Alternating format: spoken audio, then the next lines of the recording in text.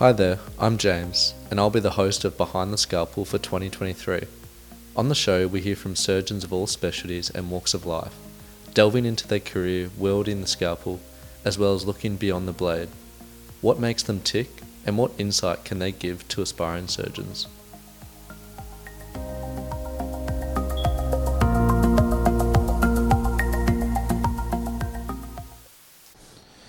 Hi everyone, I'm Connell, and in this first episode we'll be interviewing Dr Ahmed Mahmoud, an orthopaedic surgery trainee operating on the Gold Coast and past Griffith University medical graduate.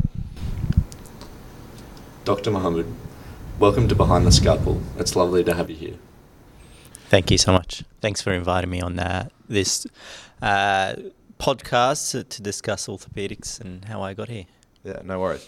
We might start by asking, can you just tell us a little bit in general about yourself and what you do? So I went to Griffith University in my medical career.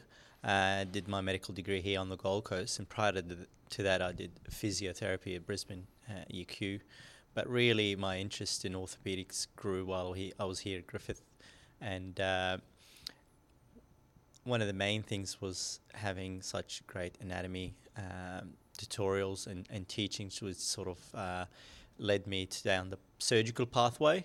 I wasn't sure what sort of surgery, but I really enjoyed that aspect of it, and I went on that journey. In regards to outside sort of medical school and orthopaedics, I used to play soccer at club level, less so now, more social level, but that was the thing that kept me going through medical school and after that. So that's a bit about me. I do enjoy a bit of research, and I started that fairly early, first year of medical school, and I still do that to this day, and I try and maintain some research focus in my practice as well. Yeah, so you did mention about going to UQ for physio and then coming down to the coast. Yep. What was your journey like getting into medical school? Yep. So in terms of medical school, it's something hard, when you're in high school, it's hard to know what career path you're going to follow and why you should do it. And I think, the best way to go about it is to pick something, finish it, and go from there. So for me, I thought about doing medicine. I wasn't successful in getting into medical school from school, high school. So I took the physio pathway, which I really did enjoy. But towards the end of the physio degree, I thought I could continue to study and train, and I thought medical degree would be the right thing for me. So I sat the GAMSAT at that time, which is, as you know, very competitive and still very competitive test, and requires a lot of preparation. And that was my journey into Griffith. And for me, Griffith was a great choice because, one, it was a very nice medical degree with limited number of students. At the time I started, it was only 100 students. And at the same time, they had a great anatomy as well as communication courses, which attracted me to the course, as well as being on the Gold Coast. It's a fantastic place to be. Yeah, definitely. So you mentioned Griffith's got a great anatomy program. In your time in medical school, I know you got to get involved in that as a tutor for medical students, as well as being a prosector in the labs. How do you think that obviously, do you think that helped going forward? And then I'll ask, how has DISA and studying anatomy just in Griffith helped you in your intern years and now in surgery? So my anatomy journey started before I actually come to Griffith. During my physio school, we do quite a bit of anatomy, and I took a role as an anatomy tutor at the time. But really, I didn't understand anatomy fully until I came here. Because one, we were learning at a higher level, and DISA, Associate Professor DISA, really helped you expand on your anatomy knowledge and encouraged you to build up on it. So one of the first things that he helped me do was become a tutor in anatomy in the courses, and then secondly, become a prosector. And I did over 300 hours of prosection. That was a lot of summer holidays work, which you sort of learn about the human body on a very deep sort of understanding, because not only you know the superficial details of where is the structure, but you know how it relates to all the other structures and how it runs in the body. So I'd encourage anyone who considers surgery to, one, take up tutorials and try and teach as much as possible, and then 2, try and prosect. And I think that's the opportunities here are, second to none, and that's how I grew my passion about anatomy and surgery.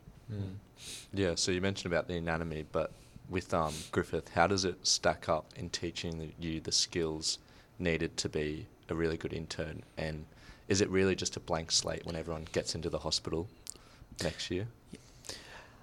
I think being an intern is about communication and hard work, and these are the 2 things that you do learn quite a bit in Griffith. So the thing that sort of I didn't understand in medical school was the communication workshops, and what I used to say, I thought I can communicate and talk to people, but you don't realize the complexity of communication and how variable that is between different patients, age groups, and the workshops that we ran here are very applicable to what you see in everyday life and practice. So I think number 1, that's the most helpful bit.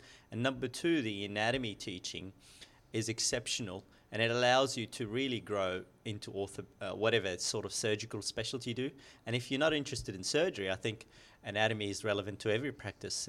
For example, the emergency exam, the basics exam involves a lot of anatomy, as does the anesthetics exam. So I think it's applicable to all specialties, even if you don't do surgery. So that's the key points. Yeah. I might transition into a bit of like your surgical life now. Was it always orthopedic surgery, or were you interested in, a few others and then kind of ended up in orthopedics? I think as a medical student, it's very hard to know what sort of specialty you want to do, but I was interested in surgery in general. And initially I thought I might do neurosurgery, and I did a term in that, I explored that, and it just didn't feel perfect for me. Then I did terms in general surgery, which I did really enjoy. And then finally I did some orthopaedics. And with my background being a physio, I felt that was the right choice for me, because I like the work, I like the people I work with, and I like the knowledge and learning aspect of it. And for me, orthopedics is an ever-growing, developing field that I see myself living in, because that's the way you've got to see yourself in surgery. It becomes part of your life, because you're getting calls on a regular basis about patients and care, and you're doing on-call. So you've got to really enjoy it to last the distance. Yeah. Yeah, I guess it's common knowledge that surgeries might not be the best lifestyle. So like, what keeps you motivated throughout the journey? I'd disagree with that in terms of a lifestyle. Actually, surgery has been changing and developing, and my ability to be here with you and do this podcast indicates I do have some time to spend outside of work. So I've been able to still maintain playing social sports while doing my surgical work and on call, as well as doing other research and activities. So I think the understanding that surgery has no lifestyle is changing, and there are new opportunities, including part-time surgical training, as well as regular sort of times off where you have one day a fortnight that's allocated for your admin or off. So I think that's the idea is different. I think we can move away from that and consider that surgery can be inclusive in your lifestyle and can improve your lifestyle rather than diminish it. Now for an important question. On the social soccer field, what position are you playing? Look, I played striker and wing, but I did not have many goals. What are some of the craziest surgeries you've been a part of? I think one of the most crazy surgeries I've been part of was during my time at the PA, both in orthopaedics and outside orthopaedics. I'll go outside orthopaedics first. And I think one of the most intense operations I've been in was liver transplant. And I assisted 6 or 7 of those at my time at the PA. And they take about 6 to 7 hours, and there's a whole lot of blood. Yeah. And for you, seeing that sort of complexity is quite exciting. And it's great to be in that operation because you're not really an essential member. You do some retraction, but there's not a lot of responsibility. So you get to enjoy and learn the anatomy and see how high-level surgeons operate. In terms of orthopedic surgery, I spent a term on the tumor orthopedics. That was also at the Princess Alexandra Hospital. And I got to see people having their whole femurs replaced and, part of their tibias replaced. And that's with a metal or bone allograft. And that's, when you're a medical student, you don't even realize that is a possibility. And then you see it in practice and you realize, the things we do are quite amazing in surgical practice. Mm. And being part of Surgia and then being on the board of the Australasian Student Surgical Association, you'd be pretty aware of the difficulties to get onto training programs. So is there any advice you would give to students that are thinking of trying to get onto a training program? I think the first step is to find out if it's the right thing for you, because there's no point in saying you like the idea of surgery, but it might not work for your lifestyle, or you might not work for your, other aspirations and goals in life. So that's the first step. The second step is to find mentors who've done it and who've been there. And they don't have to be senior, they don't have to be in the same specialty, but they need to be in the realm and understanding of what's going on and how the application process works. And then thirdly, you need to sit with those people and come up a plan that will be suitable for you for the next 5 to 10 years. And that involves what sort of research you need to do, what sort of requirement you need to tick, and what sort of places you need to work at in order to achieve your goal. So that's the steps I undertook. So first thing I did was I figured out I wanted to do surgery, not sure what sort of surgery. So then I discovered mentors like Dr. John Quinn, who's a vascular surgeon, Dr. Peter Myers, who's an orthopedic surgeon, and Dr. Withers, she's a neurosurgeon at Gold Coast. And I, talked to these people regularly, found out my interest and developed a plan. And after that, I followed through that plan. Yeah. So obviously you've mentioned that you disagree with the argument surgeons have just a really poor lifestyle. How do you think that you've maintained that work-life balance in med school and then even through progressing in 10 years and up to now? You have to be able to timetable yourself. So, for example, you need to plan week by week. So I'd say look at your on-call roster, look at your after-hours roster, and plan your activities around that, because it's very hard to change your work dynamics, and it's much easier to just go with the flow in terms of work, because the more it changes, the more problems you create for other people, such as your bosses and administrators. So it's easier just to go with the work. And I used to say, I'll finish work at 6, I'll have dinner, and then straight away I'll go to training. And, I used to do 2 training sessions a week and then a game on the weekend, and have that all allocated ahead of time. Mm-hmm. And knowing the games you're going to miss and letting your coaches know. So you're always prepared for what's coming. Obviously, if it's possible to have someone else cover for you, or have a colleague look after your shift so you can do other activities, that'd be ideal. But there's always payback. You do something for someone, they'll do something for you. So that's sort of how it works. I wouldn't worry so much about lifestyle in the first year. During your internship, it's very overwhelming in the first couple of weeks, especially because you go from having learnt and practiced to actually doing it with real patients. So it can be very hard. So trying to keep it all together in the first couple of weeks is very hard. So I just focus on work, and after a couple of months, you'll find yourself, this is not too bad. Then you can start expand and adding activities, but not trying to commit to yourself to too many things, not trying to do 5 projects, study for an exam, and have, a lot of social life, because that will end up in failure and burnout. So you don't want that. Yeah, that's really interesting. Lastly, on the topic, we might just transition to a bit about the future. So where do you see, firstly, the future of orthopaedic surgery heading? And then also we've seen a rise in robotics and a bit on AI, especially with radiology and pathology. So do you think orthopaedic surgery might be in strife soon, or is that distant into the future? I think orthopedic surgery is very safe. because the practicality of orthopedic surgery is very difficult to replicate on computer bases.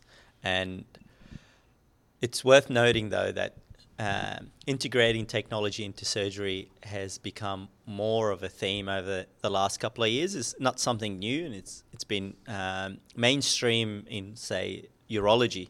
But now in orthopedics, we do a lot of knee replacements with robotic assistance. We do some hip replacements with robotic assistant. And we do a lot of operations, especially very complex ones, with navigation or with custom-made jigs that are pre-printed for the patient's anatomy.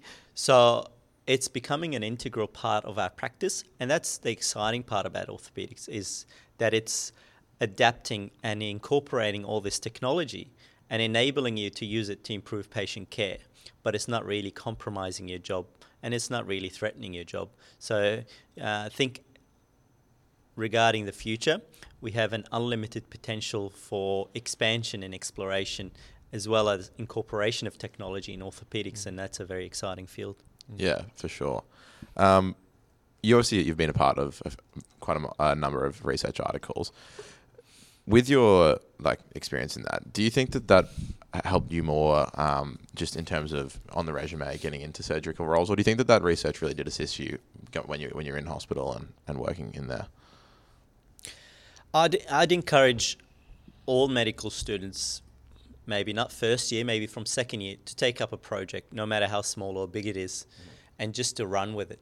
Because you'll find that you might not get the fruit of your work in the first couple of months or years, but eventually you'll have something great, and you don't know what you'll have. So I'll give you an example of how I began my research career. I was always interested in research, but found it difficult to start projects and found it difficult to find the right people. And you just have to keep trying. So I initially connected with Dr. Peter Myers, who's a knee surgeon up in Brisbane. And he gave me a project and said, this project you might get a presentation out of. And it was relating to meniscus transplant, which as a medical student is a very overwhelming and difficult topic. But I read into it and I followed through with the data collection, and I worked on publications, and through our team effort there, we published 4 papers in that very topic, when initially we thought we might get a presentation. So you don't actually know what the result's going to be. You just have to be persistent and have something running.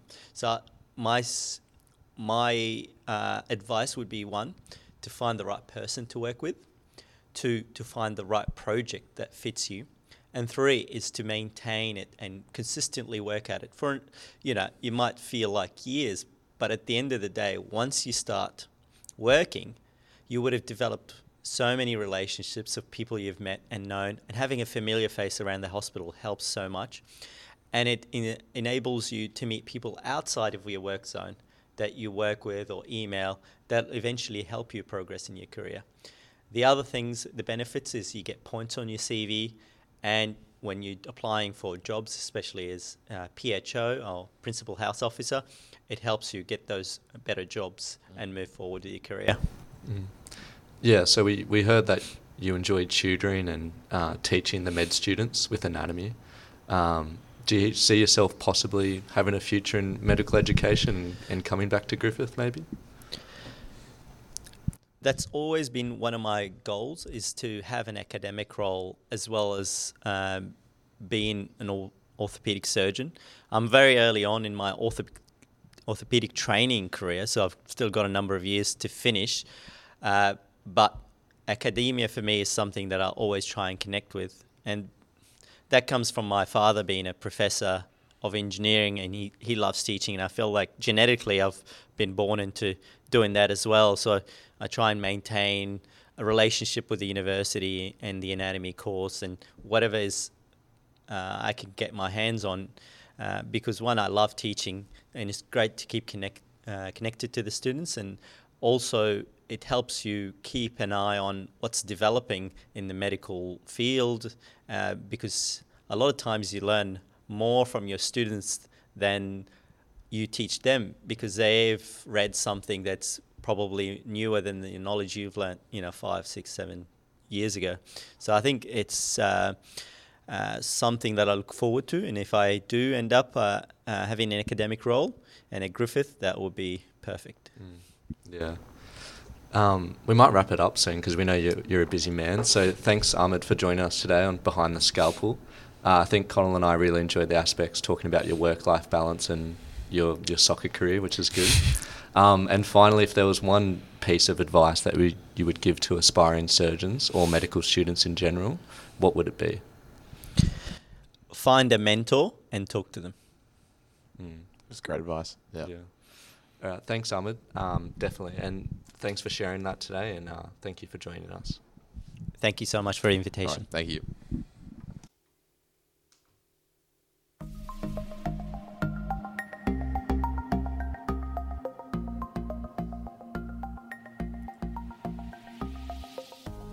We hope you enjoyed this episode of Behind the Scalpel. Make sure to follow us on Instagram or Facebook to keep up with the latest news. See you next time, either on our next episode or at one of Sergia's upcoming events.